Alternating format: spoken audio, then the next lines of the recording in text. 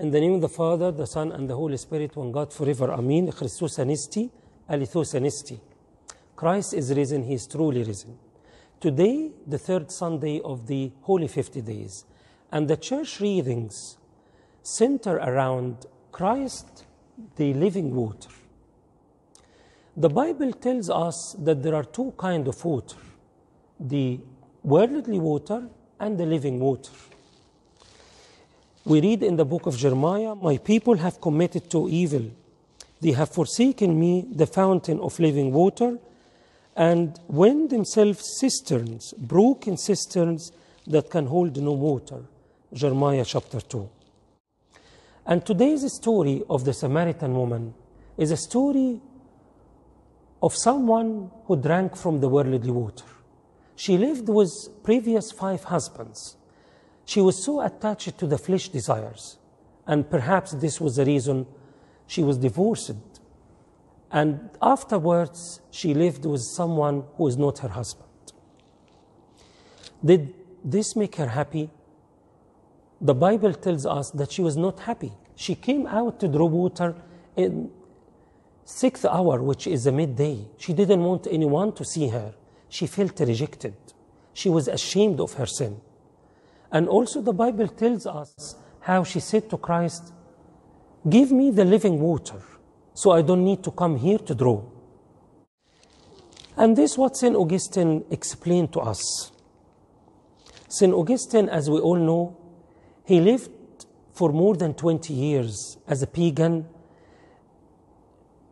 committed sexual immorality, he stole, he lied, and he was not happy. And when he converted to Christianity, he said, "The water of the well is the worldly desires in its darkness, where mankind draw lust with their own jars."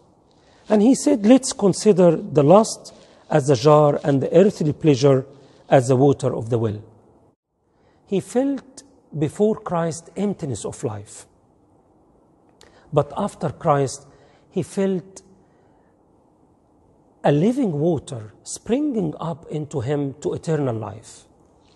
St. Augustine also said that the 5 previous husbands of the Samaritan woman refers to our 5 senses when attached to earthly desires. And the one she was living with him afterwards, who was not her husband, refers to the unholy mind that leads to sin. So what Christ can offer us in comparison? The living water. The Holy Spirit, which overflow in our hearts all the fruit of the Spirit, love, joy, peace, to eternal life. But there is one question remaining here. Why did the church choose the Samaritan woman's story in the Holy 50 Days? What is it to do with the resurrection? St. Paul will answer us today. He said in his epistle to the Colossians, chapter 3, "If then you were raised with Christ, seek those things which are above, where Christ is sitting at the right hand of God. Set your mind on things above, not on things on the earth. For you died, and your life is hidden with Christ in God."